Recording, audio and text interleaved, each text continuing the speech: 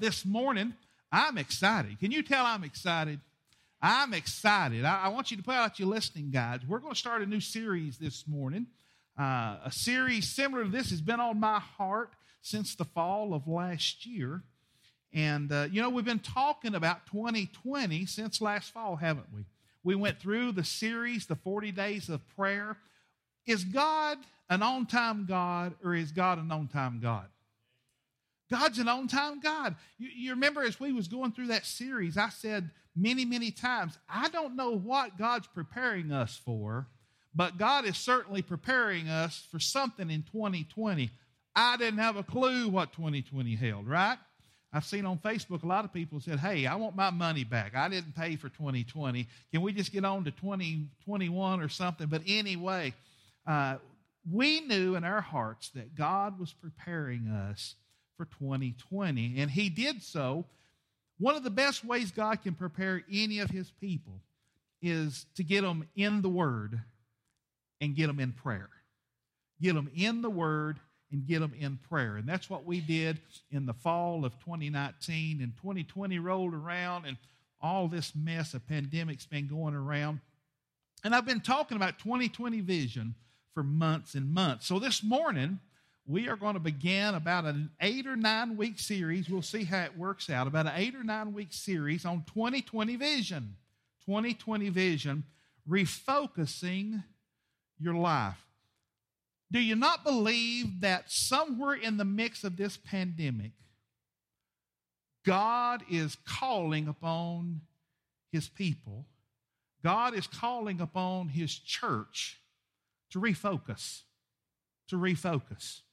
He has definitely snatched us out of our comfort zones. I had never done parking lot church in all of my days. I've never done church. I've done church in my living room before, but I've never done church in my living room in front of a camera pretending you was there.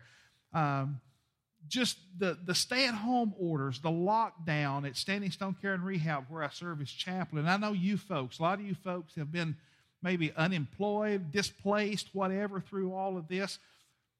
Things have changed, haven't they? Things are different.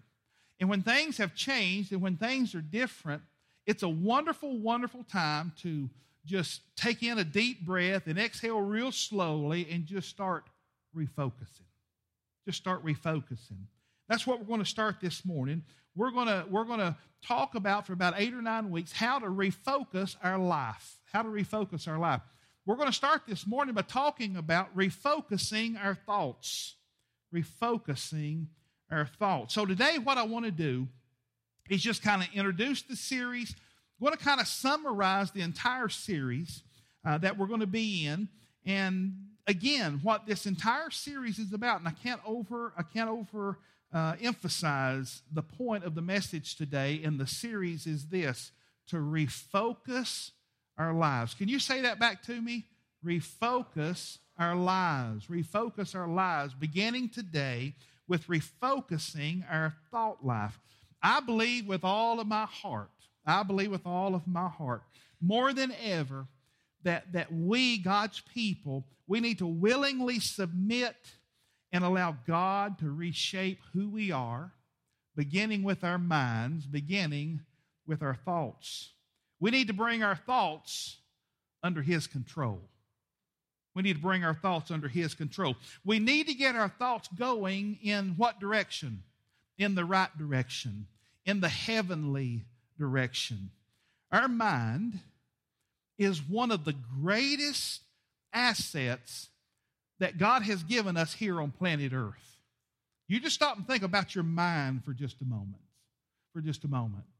Our mind is one of the most precious earthly resources we've been given by God. Nothing in this world compares to the human mind. Nothing on this planet compares to the power of our brain. It's the most complex organ in our body. Without the brain, nothing else works. Can I get an amen? Listen to this. Listen to this. This will blow your mind. Our brain contains 100 billion with a B. Our brain contains 100 billion neurons.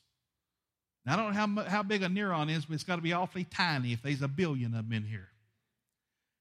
It can record, get this, our brain, our mind can record 800 memories a second for 75 years and never give out. I didn't say 800 memories a year, 800 memories a second for 75 consecutive years and never catch on fire, never burn out, never go into overload. Our brain can store 100 trillion with a T. Our brain can store 100 trillion thoughts. Can somebody else besides me say, wow? Is that not incredible? You didn't know you was packing that, did you, Miss Barbara? All of that right there in our head. But above all else, the most important thing that our brain can do for us, the most important thing about the human brain is this: we have the ability to communicate with God because of the gift of the brain He has given us in the way that He gave it to us. In Genesis, the Bible says that we were created how? In His image. In God's image. In Psalm 139, verse 17 and 18, would you look at this? How precious it is. Now, here's what this verse is saying. Talking about being created in the image of God. God has thoughts, we have thoughts. Did you know that God is constantly thinking about you? Now, I didn't say God's thinking about us. He is, but it's more intimate than God thinking about planet Earth. It's more intimate than God thinking about the United States. It's more intimate than God thinking of the state of Tennessee or Putnam County or Cumberland County or Fentress County or Overton County or Trousdale County. The Bible says that God is thinking of you. Say me. God's thinking of you constantly. It's been really easy to feel alone in the past several weeks, haven't it? But you know who was thinking of you 24 hours a day, 7 days a week? Eternity past, currently, eternity future. God. How precious it is, Lord, to realize that you are thinking about me constantly. Constantly. Today I'm going to give you 9 pillars. Today I'm going to give you 9 pillars on which we're going to build this series upon. The first pillar, take out your listening guide, if you will, and start filling in the blank, if you will. Number 1 is this. We're talking about refocusing our lives. And in order to refocus our lives, we have to refocus our thinking. We have to refocus our thinking. Pillar number 1 is my thoughts control my life. Do you believe that? My thoughts control my life. And here's that wonderful word, but I can control my thoughts. Now, do you understand the magnitude of that statement? That's a very significant, life-changing statement. My thoughts control my life, but I can control my thoughts. So if I control my thoughts, I start controlling my life. And if I'm thinking of heaven and I'm thinking upon God and thinking upon the Lord Jesus Christ and thinking upon the Holy Spirit and thinking and meditating upon the Word of God, then those thoughts start steering my life. Now, how is life going for you?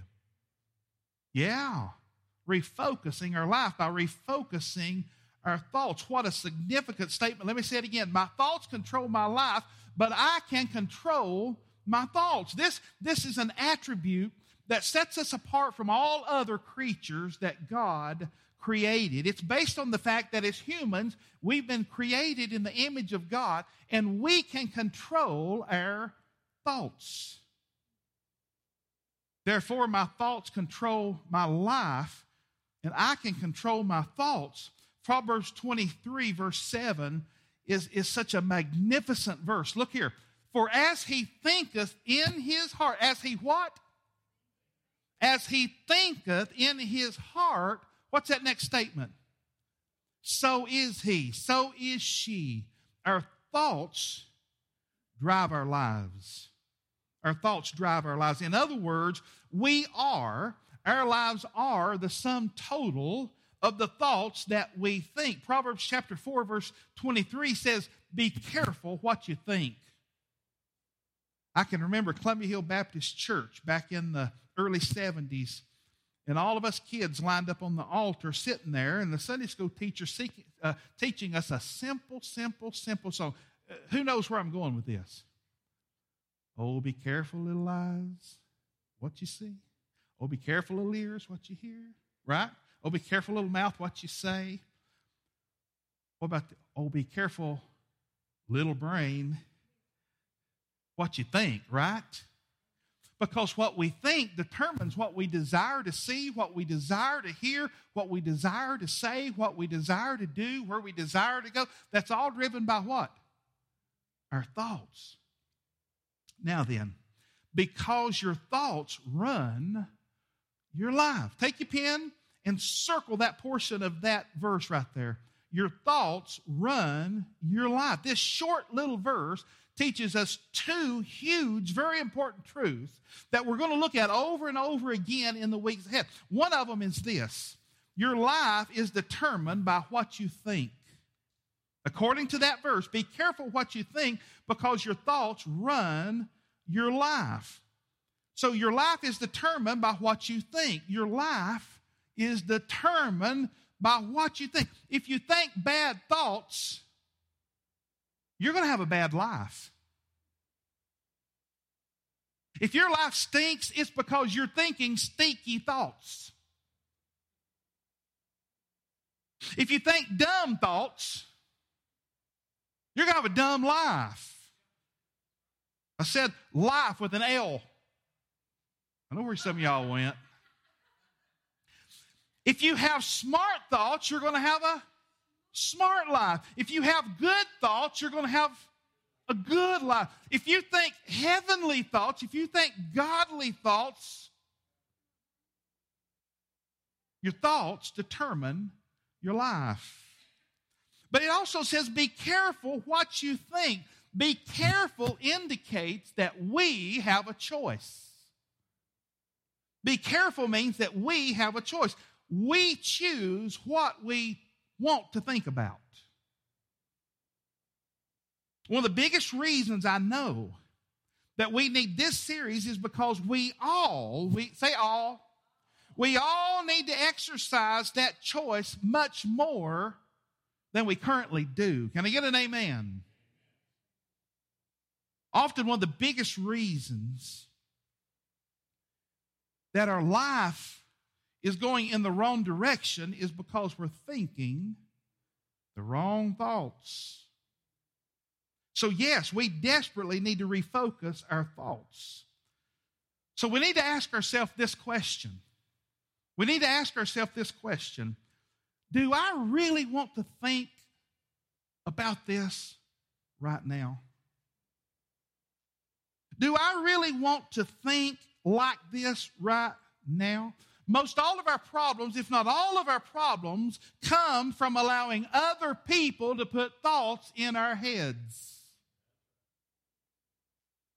instead of choosing them for ourselves. On a daily basis, we allow other people, the various media outlets, books, magazines, friends, peers, enemies, even Satan. We allow those folks to put thoughts in our head, and then we begin to think those thoughts, and as a man thinketh, so is he.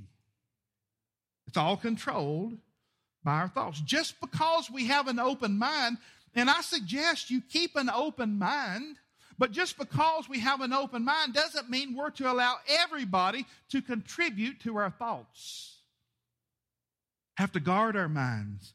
We need to choose to think better thoughts. When we don't choose our own thoughts, we're going to have a lot of bad, hurtful, wrong, self-defeating thoughts. I want you to write this question down. It should be in your notes. Circle it, underline it, bold it, highlight it. I want you to think upon this question beginning today, every day, throughout the day.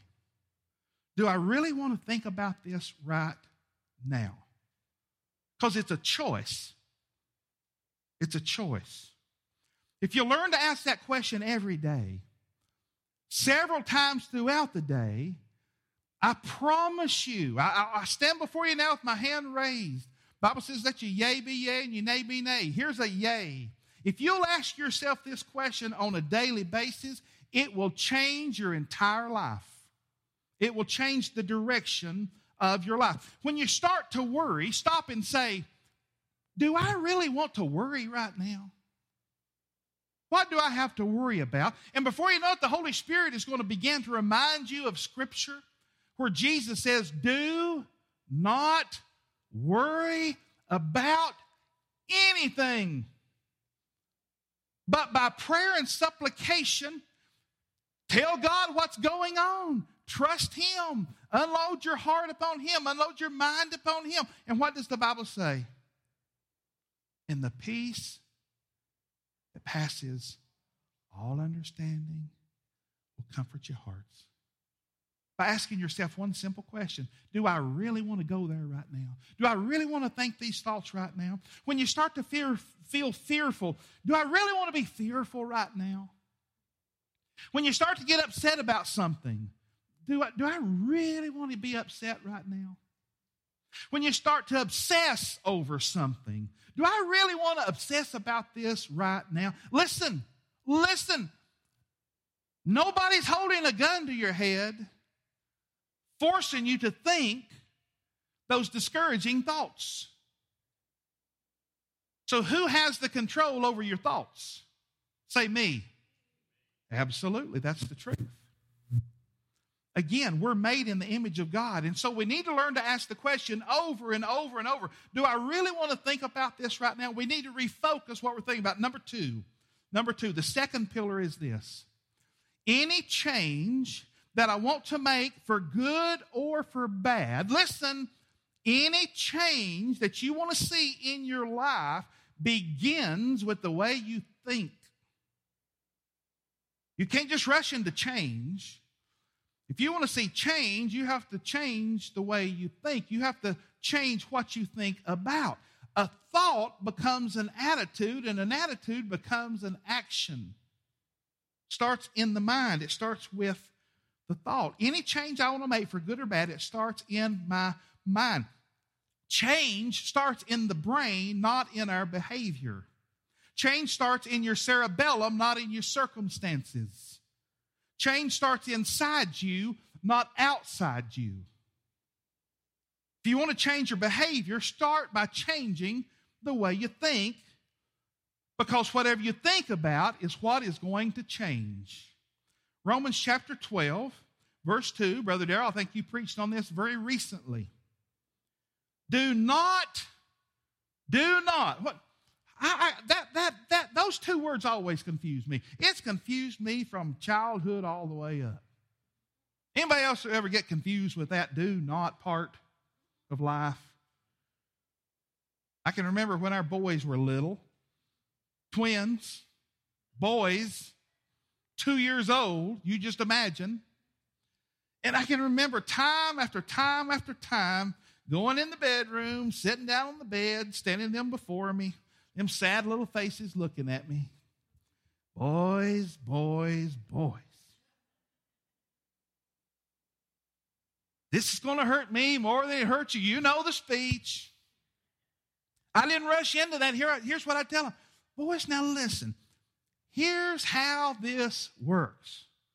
I mean, their little brains were capable of 10 billion memories too. They knew they'd been in there before. Here's how it works, guys.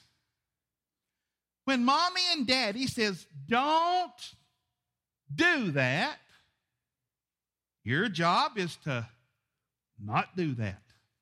And when mom and daddy tell you, do that, your job is to do that. Now, if you can remember those two little rules around here, we won't have to be in here no more. You got it? Yes, Daddy, we got it. Until next time. Now, me and Darrell could retire. We've preached enough in our lifetime to get everybody on track, including ourselves. Have we not? In the past 6 years, we've preached enough at Hope in Christ that every one of us ought to just be sailing high. But we forget, don't we? Paul says in Romans chapter 12, verse 2, do not conform yourselves to the standards of this world. Wow, I just want to put it in park and hang out there for about 6 hours today. Church, Christians, children of God, holy people, holy priesthood, redeemed. Those of us who have been saved and born again and our sins are forgiven, whose home is heaven. We're just stowaways here for a short time. This is not home.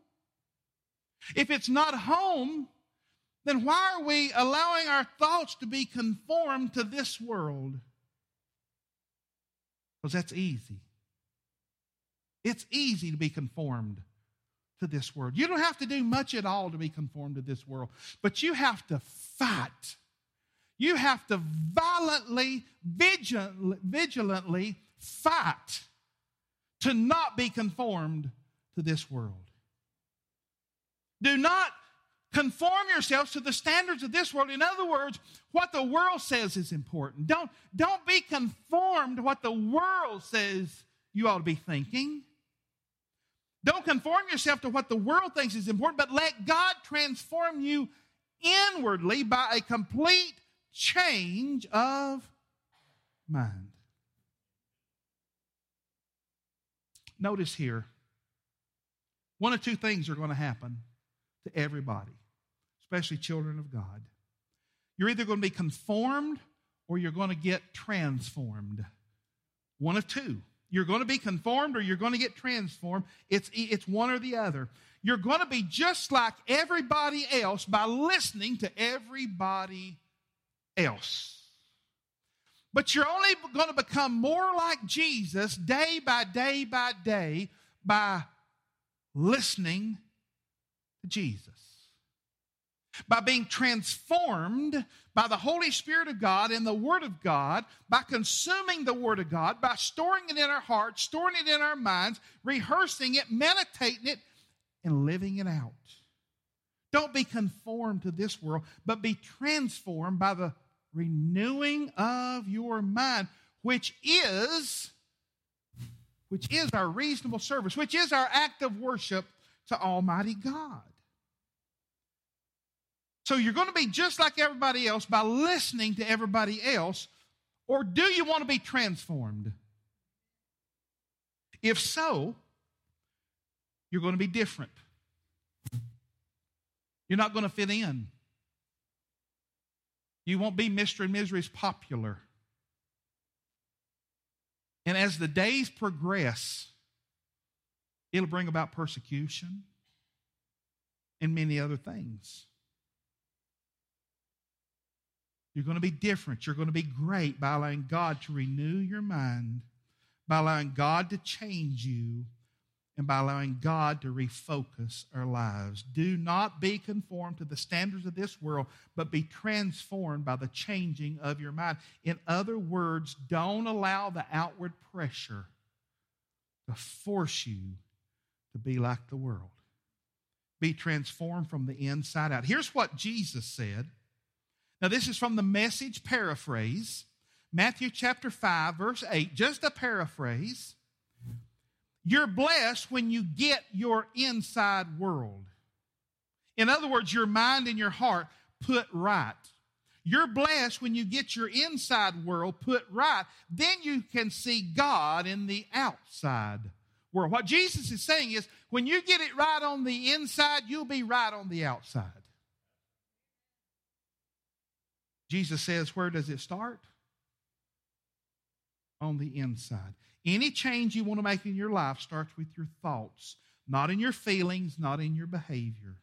And that leads to the third pillar of refocusing my life. And folks, listen, this is a big one. This is a big one. I can change how I feel. Wow. I can change how I feel by changing how I think. Anybody in the room want to feel better? Anybody out there watching Facebook or YouTube, anybody want to feel better? Here's how you feel better. Change your thinking. Change your thinking. You have to change the way you think because the way you think determines how you feel. Have you ever noticed that your feelings can be resistant to your will? You don't want to feel a certain way, so you try to force yourself not to feel that way, but what happens? You still feel that way. You still feel that way. Your feelings tend to rebel. They're very rebellious, your feelings are.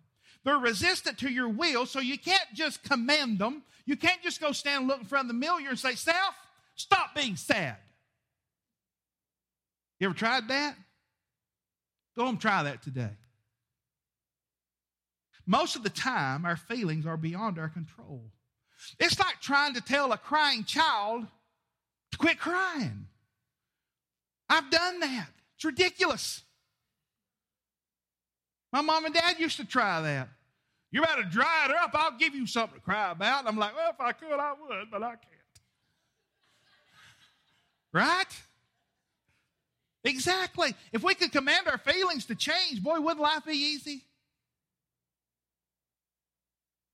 Most of the time, our feelings are beyond our control.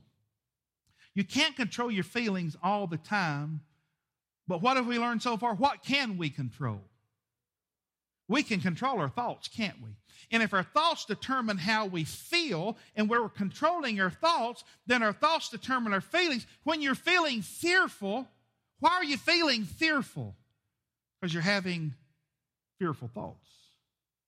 When you're feeling depressed, you're thinking depressing thoughts. When you're feeling angry, it's because you're thinking angry thoughts. And when you're feeling bitter, it's because you're thinking bitter thoughts. You can't change your feeling, but you can change your thinking. You can change what you're thinking, and when you change what you're thinking, you're going to feel a whole lot better. Can I give an example? I know this has never happened to anybody in this room. This has never happened to anybody watching online. But listen, let me give this silly analogy. Let's say you're watching TV, and a news commentator comes on. And this news commentator begins to say stuff. Let's say maybe you don't agree with. And the longer you watch, the more frustrated you become. And I mean, when you sat down, everything was good. I mean, you came in, you sat down, it's a beautiful sunshiny day like today, and you flip on the TV and you turn on something and someone is there and they're talking and it doesn't line up with your line of thinking. You're getting mad and frustrated. So what you should do is just turn the TV off, go to the mirror and say, "Listen here, you need to quit feeling frustrated," and everything will just go away, won't it? No. Bingo! Change the channel. Change the channel. Turn it off. So it is with our thinking. When the thoughts that we're thinking is causing a certain reaction, then turn that line of thinking off. Change the channel. Change the channel. Does that make sense? The same thing is true in our minds, folks. I don't want to worry, then change the channel.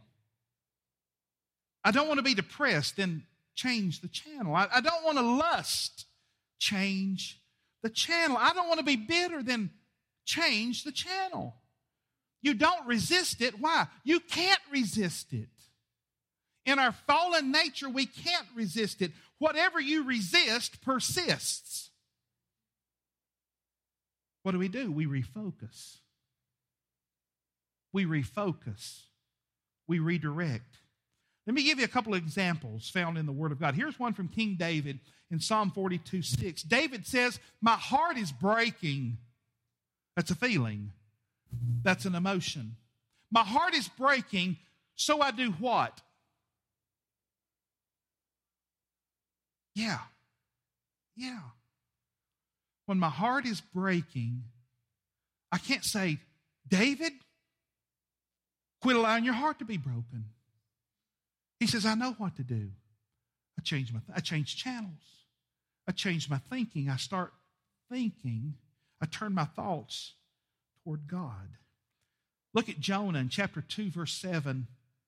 Jonah said, when I had lost all hope, when I had lost all hope. Again, that's an emotion, that's a thing. What did he say?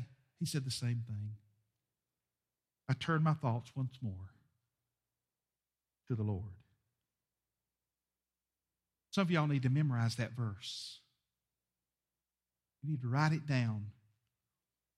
You need to memorize it. You need to meditate on it. You need to practice it.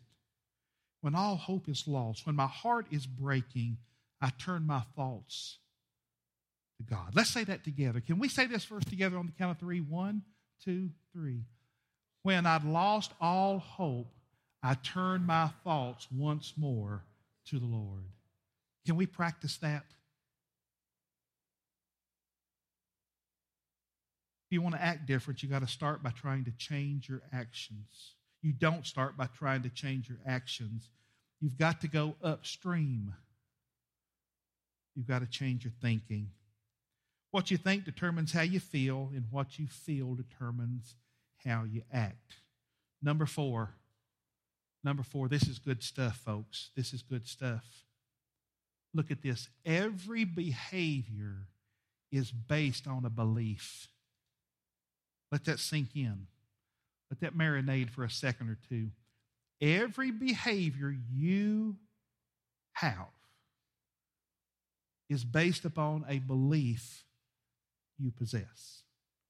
Every action, every behavior is based on a belief. The Bible has a whole lot to say about this. It teaches us that every behavior is based upon a belief. Anytime you do something good or bad, there's a belief underneath it. There's a belief underneath it. All our behaviors are based upon unspoken belief. If I'm scared, it's because I'm believing scary thoughts. If I'm resentful, it's because I'm believing that I've been devalued, so I'm defending myself. I believe I ought to defend myself, therefore I'm behaving this way. When I'm prideful, it's because I'm secretly believing I'm not good enough, so I'm trying to compensate by being boastful, by being proud, because I'm feeling insecure. I feel like I don't measure up, so I'm going to put myself out there because of what I believe. Every behavior is based upon an underlying belief. So, do you know what your beliefs are? Because they're driving your behaviors. If there's something you don't like that you do, if there's some feeling you don't like to feel, then you need to go to the source and you need to change that thought. You need to change that idea. You need to change that belief in your mind. Haggai chapter 1 verse 5, God says this, think carefully about your behavior. Why do I act the way I act with this certain person? I don't like the way I act with this person. What do you believe about that person? Why do I act this way at work? Why do I act this way at school? Why do I act this way with certain neighbors? I don't even like my normal self when I'm around so-and-so. There's a belief behind every behavior. So in order to refocus your thinking, you have to start by being honest. You have to start by being honest, and you have to evaluate, and you have to ask, why am I acting this way? It's because of what you're believing. And if you want to change the behavior, you got to change what you believe. In other words, what thought triggered that response? What assumption is behind that action? What belief is behind that behavior? And here's what I'm doing. As your pastor, as your friend, I'm asking you, I'm begging you to start looking at the beliefs behind your behaviors. This is how you grow. This is how you grow. You grow by examining what's going on in your mind. Again, we have to ask ourselves a question. Here's the question. What am I believing right now? What am I believing right now? Proverbs 14:15 says, a foolish person will believe anything, but a wise person thinks about what he does. Is that valuable counsel? Is that wise counsel? A foolish person will believe anything. Again, don't be conformed to the thoughts and the directions of this world, but be what? Transformed by the renewing of your mind. How do you renew your mind? With the Word of God. A foolish person will believe anything, but a wise person thinks about what he does. We have to think about our beliefs because it affects our emotions, it affects our actions. Number 5. This is another big one. Anytime I sin, at that moment I'm believing a lie. You ever thought of it that way? Let me explain it to you. Anytime I sin, at that moment I'm believing a lie. Anytime I sin, at that particular moment, I am always believing a lie, because the only way your sin nature is going to let you sin is by not believing the truth. Does that make sense? This is extremely important to understand as a child of God. Anytime I'm sinning, or anytime I'm being tempted to sin, I'm being told a lie. So you need to stop and ask, what lie is being told here? Proverbs 14:12. There are many ways that we think are right, but where do they lead? There are many ways that we think, Many ways we think are right, but they lead to death. Have you ever driven down a dead-end road? Have you ever experienced any dead ends in your life? Have you ever had something you thought was going to work out, and it just didn't work out the way you thought it was going to work out? There's a lot of things we think are right, that we think are good, that we think will make us happy, that we think will be the secret to our fulfillment, but they're not. It's a dead end. It's a lie. And God says that this is what happens when you don't believe what I tell you. Do you really understand the original sin in the garden? What was the name of the tree that Adam and Eve ate the fruit of? The knowledge of good and evil. Now, prior to them eating of the tree of the knowledge of evil, because when they ate the fruit, guess what happened? The Bible says their eyes were open and they began to see good and evil in their own eyes. They gained the ability to self-determine, hey, if I say it's right, it's right. If I say it's wrong, it's wrong. I don't care what you, God, or anybody else says. You know anybody with an attitude like that other than yourself? Hey, how'd you like the way I worded that? Snuck it in on you. Prior to them eating of the fruit of the tree of fruit of the tree of the knowledge of good and evil, Adam and Eve was totally dependent upon who to know good and evil?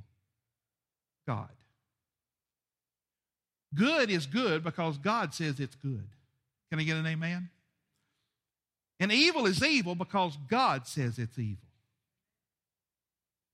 So when we're sinning, we're back to that do not stuff, aren't we? When we're sinning, it's because God said don't do that and we're doing it. Or also, God said do it and we're not doing it and we're sinning against God. And that's a dead end. God said don't do that, and you think, well, I'll enjoy that. And sure enough, the Bible says there's pleasure in sin for a season. Hey, you have a lot of fun sinning. I'm not encouraging it. I'm just telling you, there's a lot of sin that brings a lot of pleasure and a lot of fun and a lot of enjoyment. But it brings death.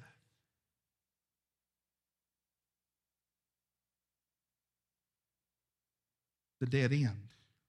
It's a lie because God says this is what happens when you don't believe what I tell you.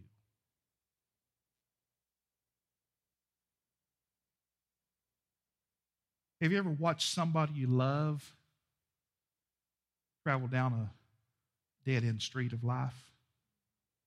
You know better. You know better. You see what's happening, and you warn them, and you caution them, and you love them, and you pray for them, and they just keep on going, don't they? Why? They're believing a lie.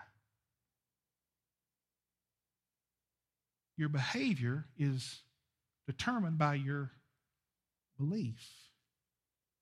And they really believe that the street that they're on is what they need, what they deserve, what they want, that it's going to bring them fulfillment, it's going to give them peace, it's going to give them everything they need. But we know different, don't we? They keep practicing self-defeating behaviors even though it's killing them. They're believing a lie about their addiction. You know the truth, but you can't convince them of it. They're believing a lie about their habits. They're believing a lie about their lifestyle. Every sin that you and I and anyone else commits is based upon a lie, and that's why Jesus said, in the truth will set you free.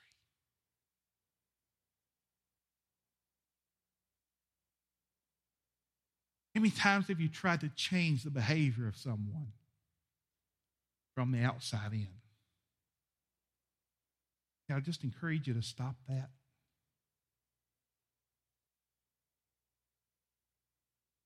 Love them where they are. Be an example before them. And pray for them. Because until they change what they believe, their behavior will never change. They need to believe upon the name of Jesus. And when they believe upon the name of Jesus, they'll begin to believe the truth. And what does Jesus say the truth will do? The truth will set you free. James chapter 1 says temptation comes from the lure of our own inner desires. If you're guilty of saying, hey, the devil made me do it, just stop saying that. That's not biblical. That's not biblical. James says temptation comes from the lure of our own inner desires. These evil desires lead to evil actions, and the actions lead to death.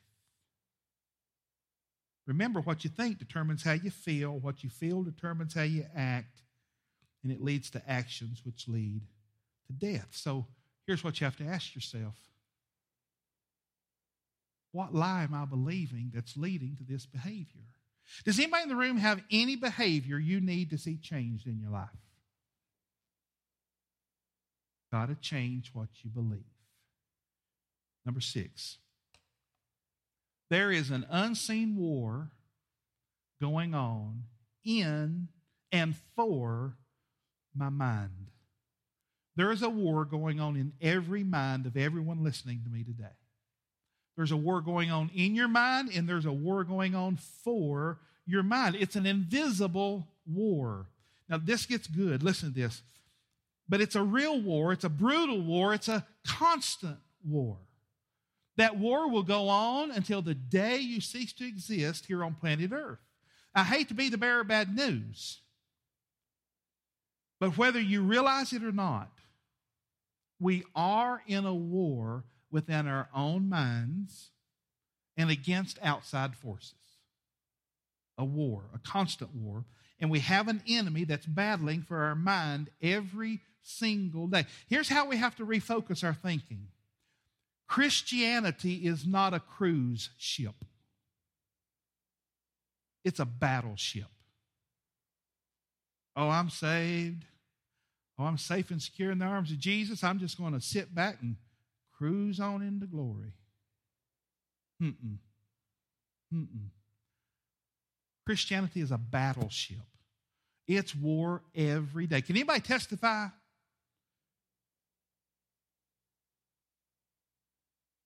Listen to this silly story. A true story published by National Geographic. This lady decided she wanted a new pet, so this lady bought for herself a boa constrictor. This lady bought herself a boa constrictor. And she thought this boa constrictor had gotten sick because it quit eating. So she took it to the vet. The vet started examining this 8-10 foot long boa constrictor and can't find anything wrong with it. And he said, now, remind me again why you brought this snake into me. And she said, well, it's quit eating. He said, well, where do you keep this boa constrictor? What kind of tank do you keep it in? What room of the house do you keep it in? Oh, I don't keep it in a tank. I just let it roam free, and it sits with me on the couch, and I pet it, and I love it. It's my little boa constrictor. He said, well, where does this boa constrictor sleep? Oh, it sleeps in the bed with me. Well, when you're laying in the bed asleep, how does the boa constrictor sleep in the bed? Does it curl up? Does it stretch out? Oh, it stretches out right beside me. It loves to cuddle with me. He said, listen, lady. Boa constrictors will starve themselves on purpose when they're planning to eat a big meal. And when they get ready to eat that big meal, they stretch themselves out as far as they can stretch themselves, because boa constrictors can eat things much larger than they are. Your snake is fixing to eat you. And that's exactly what was going on. Intentionally starving itself, preparing itself for its next big meal, and it's sleeping with her. And while she's laying there asleep, he's stretching out because he's fixing to just start taking her in by the feet up. What's the moral of the story? A snake is a snake. And I don't care if you call it a pet or not. A snake is a snake. Satan in the form of a snake is what turned this whole world upside down in the garden many years ago. You can't play around with snakes, can you? You can't play around with snakes. The devil is the devil, and the devil is out to destroy you. And when you dance with the devil, you're going to die. He's trying to destroy your relationships. He's trying to destroy your marriage. He's trying to destroy your influence. He's trying to destroy your witness. Sometimes we forget we have this enemy that wants to destroy us. This is why I'm saying Christianity is not a cruise ship. It's a battleship. It's a battle every single day. It's the forces of light against the forces of darkness. We know we win in the end, but there's still battles to be fought. Can I get an amen? When we think we're just looking at Facebook or we're just looking at Instagram, he's actually throwing grenades of envy. He's throwing grenades of jealousy. He's throwing grenades of comparison at us. Oh, look what they got. Oh, look where they're going. Oh, look at their perfect, happy little life. Michelle, she watches the grandkids most every Tuesday and Thursday, and she captures on her phone the most precious minutes of the day. I promise you all day long don't look like Facebook. It don't. Vivi Ray and Grant are cuddled up and smiling and loving each other, and 30 seconds later he smacks her and she bites him, and it's on. Of course, we don't take pictures of that and put on Facebook. Boone, he's the smilingest kid ever lived until he gets upset. Right? Little Ellie and William, cutest little things you've ever seen. We get text messages and post all the time. Oh, look at them. Michelle stopped by and saw them yesterday. I'm sure every moment wasn't just like that, was it? Everything you see on Facebook is not as it is, folks. When you think you're just watching the news, because that's what we do at night, right? Here's what Satan's doing. He's sneaking these torpedoes of fear into your life every single day. Change the channel. Turn it off. Get outside, enjoy nature.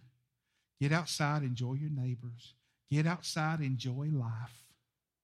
Your days on earth are numbered by God, and you'll be here to the millisecond He wants you here. And in the meantime, enjoy yourself. Enjoy life.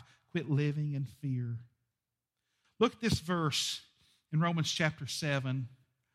It seems to be a fact of life that when I want to do what is right, I inevitably do what is wrong. Paul said, I love to do God's will so far as my new nature is concerned, but there is something else deep within me, in my lower nature, that's at war with my mind, and it wins the fight, and it makes me a slave to the sin that is still within me. In my mind, say that, in my mind, I want to be God's willing servant, but instead I find myself still enslaved to sin. Some of y'all probably sitting here thinking, man, this is depressing. It's terrible news. Well, can I give you some good news? Can I give you some good news? God has given us everything we need to fight the battle and win the war. Refocus. Refocus. This brings us to the seventh pillar. There's only 9. Thank God. Number 7, or at least we're moving on, right? To win the battle in and for my mind, I've got to have 2 things. To win the battle in my mind and for my mind, I must have God's Spirit and God's Word. God's Spirit and God's Word inside me. Inside me. Not on the nightstand, not in the drawer, not on the coffee table, not just on the phone or on the tablet, not just on the internet. I've got to have it where? Inside me. If I depend upon my own personal power, if you depend upon your own personal power and energy to handle this war, to handle this battle, we're going to lose, because we can never win the battle in our own strength. The enemy is too powerful. Oh, I take care of that devil in your dreams. There's a couple of followers of Christ in the book of Acts thought they could handle the devil, thought they could handle the demons. They saw Jesus, they saw the other disciples casting out demons. They said, hey, let's go get our hands dirty. They found them a couple of possessed people, went up and said, hey, we're disciples, come out of him. You know how the Bible says they left the scene naked and wounded?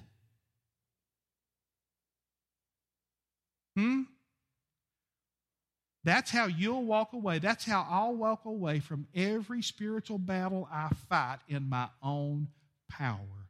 Naked and injured, bleeding, bruised. In my own power and in my own strength, I'm powerless.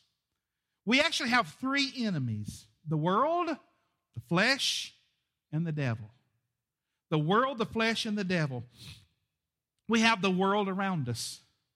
We have culture fighting us. Culture, the world, does not make us better. It tears us down. Don't be conformed to this world. You have your own sin nature inside of you. That's Satan waging war against you. That is the unholy Trinity. Where we have God the Father, God the Son, God the Holy Spirit, the Holy Trinity. The unholy Trinity is the world, the flesh, and the devil. And when these 3 pile up against you, you are not and I am not strong enough to handle them by ourselves. So we need the two key weapons to win the battle in our mind. We need God's Holy Spirit and we need God's holy word on the inside of us. Can I get an amen? Notice what the Bible says in 2 Corinthians chapter 10, verses 3 through 5. While we live in this world, listen. While we live in this world, we don't fight the same way the world does. I'm driving slow through this because I need to hear this and you need to hear this. How many's living in this world right now? I believe that'd be each of us. While we live in this world, we don't fight the same way the world fights. We fight with God's weapons, not worldly ones. Our weapons have God's power to demolish the enemy's strong places. We cannot knock down all the worldly arguments and all the prideful defenses that set themselves up in our minds against the knowledge of God. In this war, we capture. Circle that. Underline that. We capture every rebel thought and we make it give up and we make it obey Christ with God's weapons, not our weapons. There's some folks in this room, there's some folks watching, there's some folks on planet Earth today, there's some good God-fearing Christians who are fighting themselves into the grave with worldly weapons, and you're totally wasting your time. Wasting your time. Wasting your life. How does this world fight? Politic.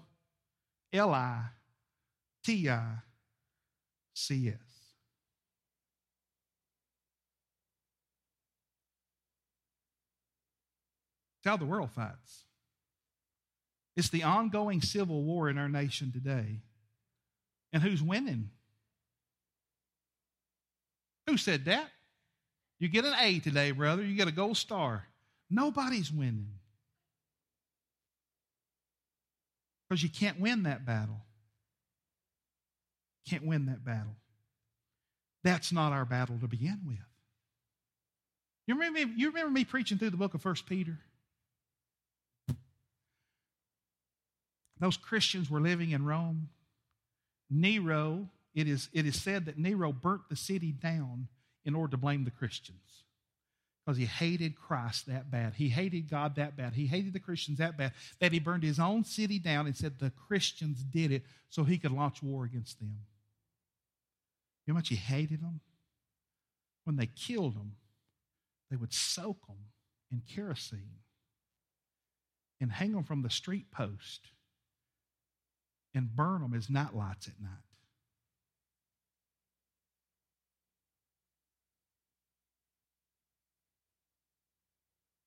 Peter said, listen, take what you get. Know it's for the cause of Christ. And above everything else, remember this. This world is not your home.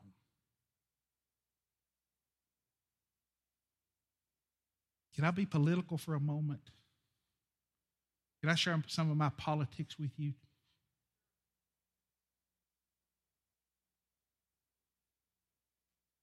I live in the United States of America. But my true residency is in heaven. And I'm as good as there.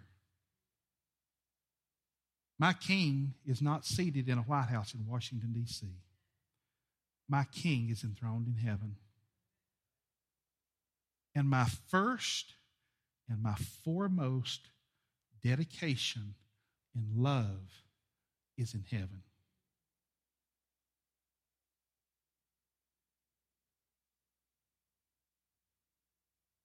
This war that's going on in our nation today will not be won. It's going to get darker and darker and darker. And it's going to get more perverse and more perverse, more perverse. And the elections are going to get more ugly and more ugly and more ugly. And Jesus is going to come back.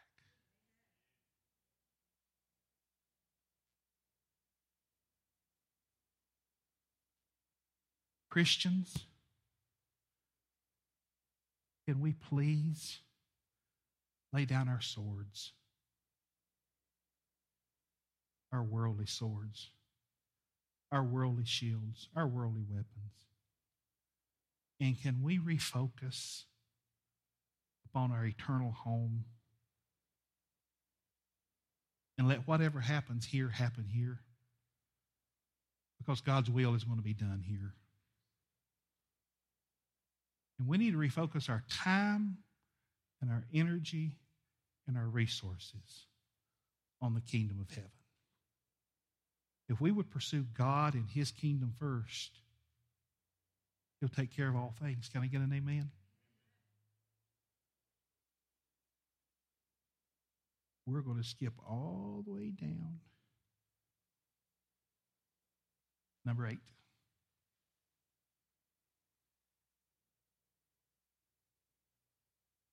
Refocusing our lives, refocusing our thinking.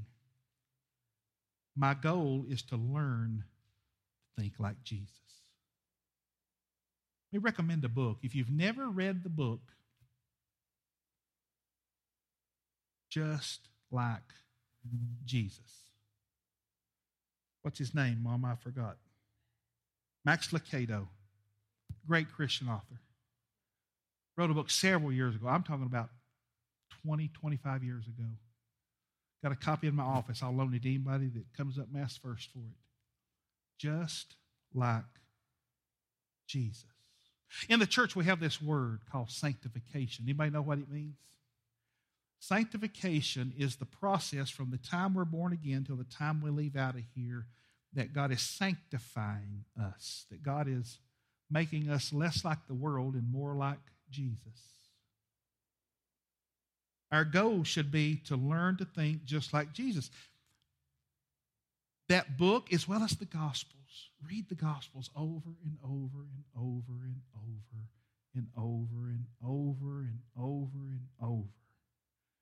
And watch how Jesus thinks. How in the world can I know how Jesus thinks? Because Jesus behaves like He thinks. Look how Jesus reacts toward His critics. Look how Jesus reacts towards His enemies. Look how Jesus reacts toward those who love Him and those who pursue Him. In the book of Acts, they were first called Christians in a negative demeanor. Well, y'all just a bunch of little Christs. The word Christian means Christ-like. If I go search your Facebook page today, are you Christ-like on Facebook? If I go to your Instagram account or your Twitter account, if I go talk to your coworkers, if I go talk to your children, your grandchildren, your neighbors, oh yeah, oh, one of the most godly people I know. Or, they say they go to church, but you know what? 2020 vision. Refocusing our lives by refocusing our thinking. My goal is to learn to think like Jesus. Since Jesus went through everything you're going through, I think what Peter's trying to say is, hey, y'all need to just get over yourself. You've not scratched the surface of what Jesus went through. Since Jesus went through everything you're going through and more, learn to think like Him. Because when you think like Him, you'll act like Him. And when you act like Him, those lost individuals on those dead-end roads, you'll spark hope. Because most of them's right. Most of them's right. Most of us are fairly self-righteous, fairly self-absorbed. conformed to this world, not being transformed by the renewing of our minds. We were arrested and took to trial to be convicted of being a Christian. Would there ever be enough evidence to lock you up? You're wearing a cross, wearing a T-shirt, fish symbol on the trunk of your car, that don't cut it. Like they used to say, it ain't how high you jump in church, it's how straight you walk outside the church. Since Jesus went through everything you're going through and more, learn to think like him.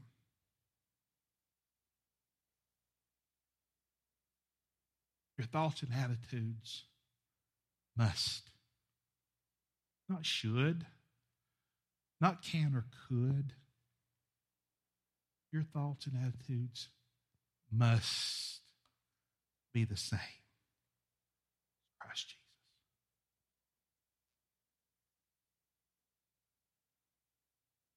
So my goal is to learn to think like Jesus. We'll come back to that in the weeks ahead. Number 9. Here's the magic button. Here's the trigger. Refocusing my life to match how Jesus thinks is called repentance. Called repenting.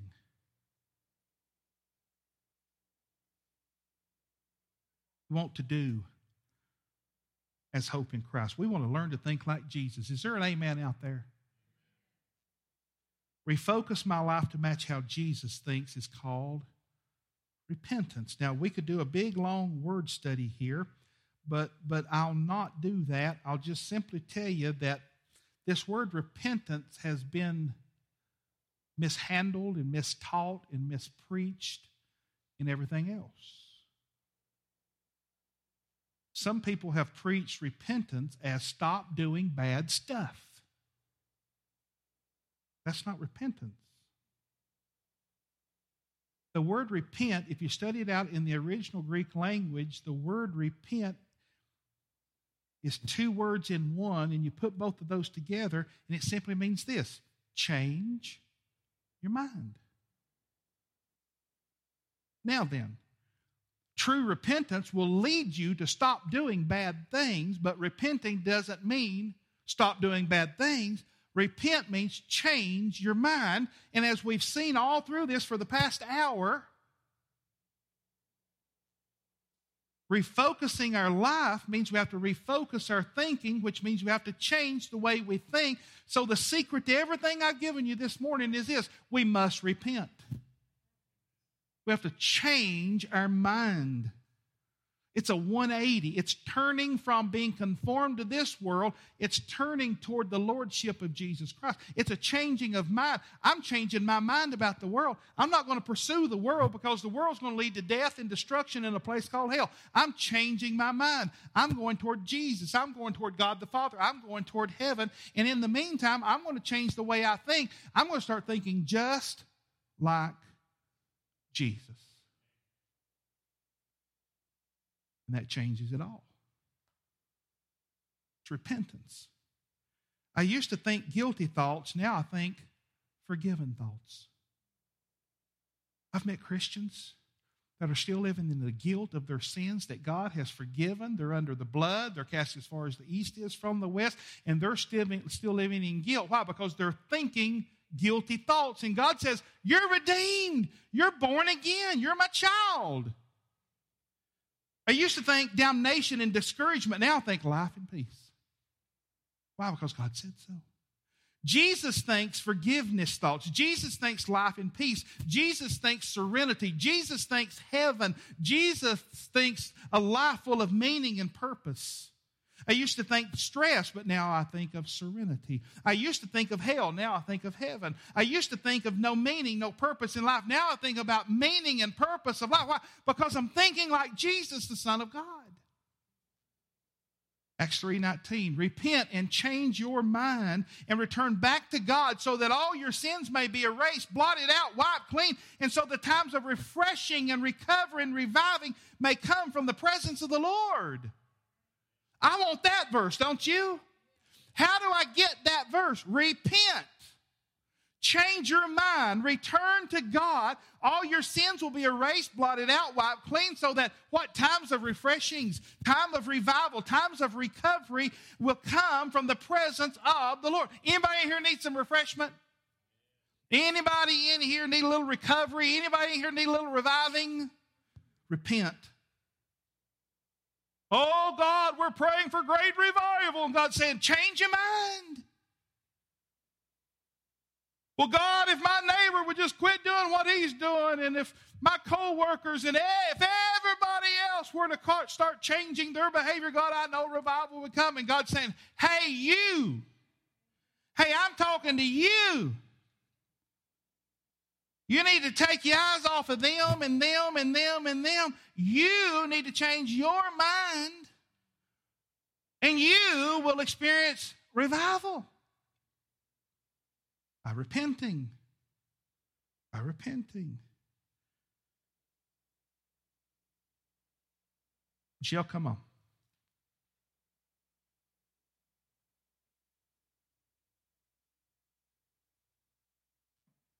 As they're coming, would you bow your heads with me this morning?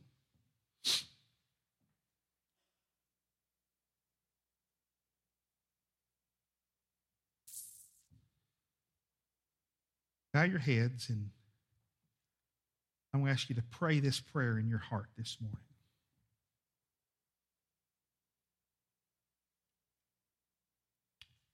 God, I want to be close to you. Lord, I want to be closer to you than I've ever been in all of my life. Lord, this is the cry of my heart today, that you'll renew and refresh and revive my relationship with you. Jesus, bring revival to my life.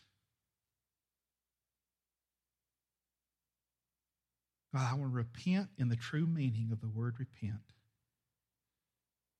I want to change my mind. God, you know I've allowed a lot of things in this world into my mind, and they're not right. I want the truth to set me free. I want to change my mind about you, about life, about what really matters, how I spend my time, how I spend my money. Father, I want to think like Jesus. I want to return to doing the things I did when I first fell in love with you, Lord. Lost person, addicted person,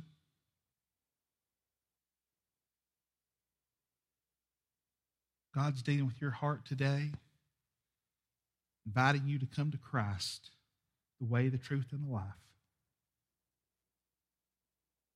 Would you pray this prayer with me right now? Dear God, I confess I'm a sinner and I need a Savior. Jesus, I confess you as my Savior and my Lord. Through your power, I'm changing my mind, trusting you to change my heart. I believe Jesus died for me. I believe he rose again on the third day. He died in my place. Father, I receive your Son as my Savior and Lord. I turn to you. I commit my life to you from this day forward in the name of Jesus. And all God's people said, amen.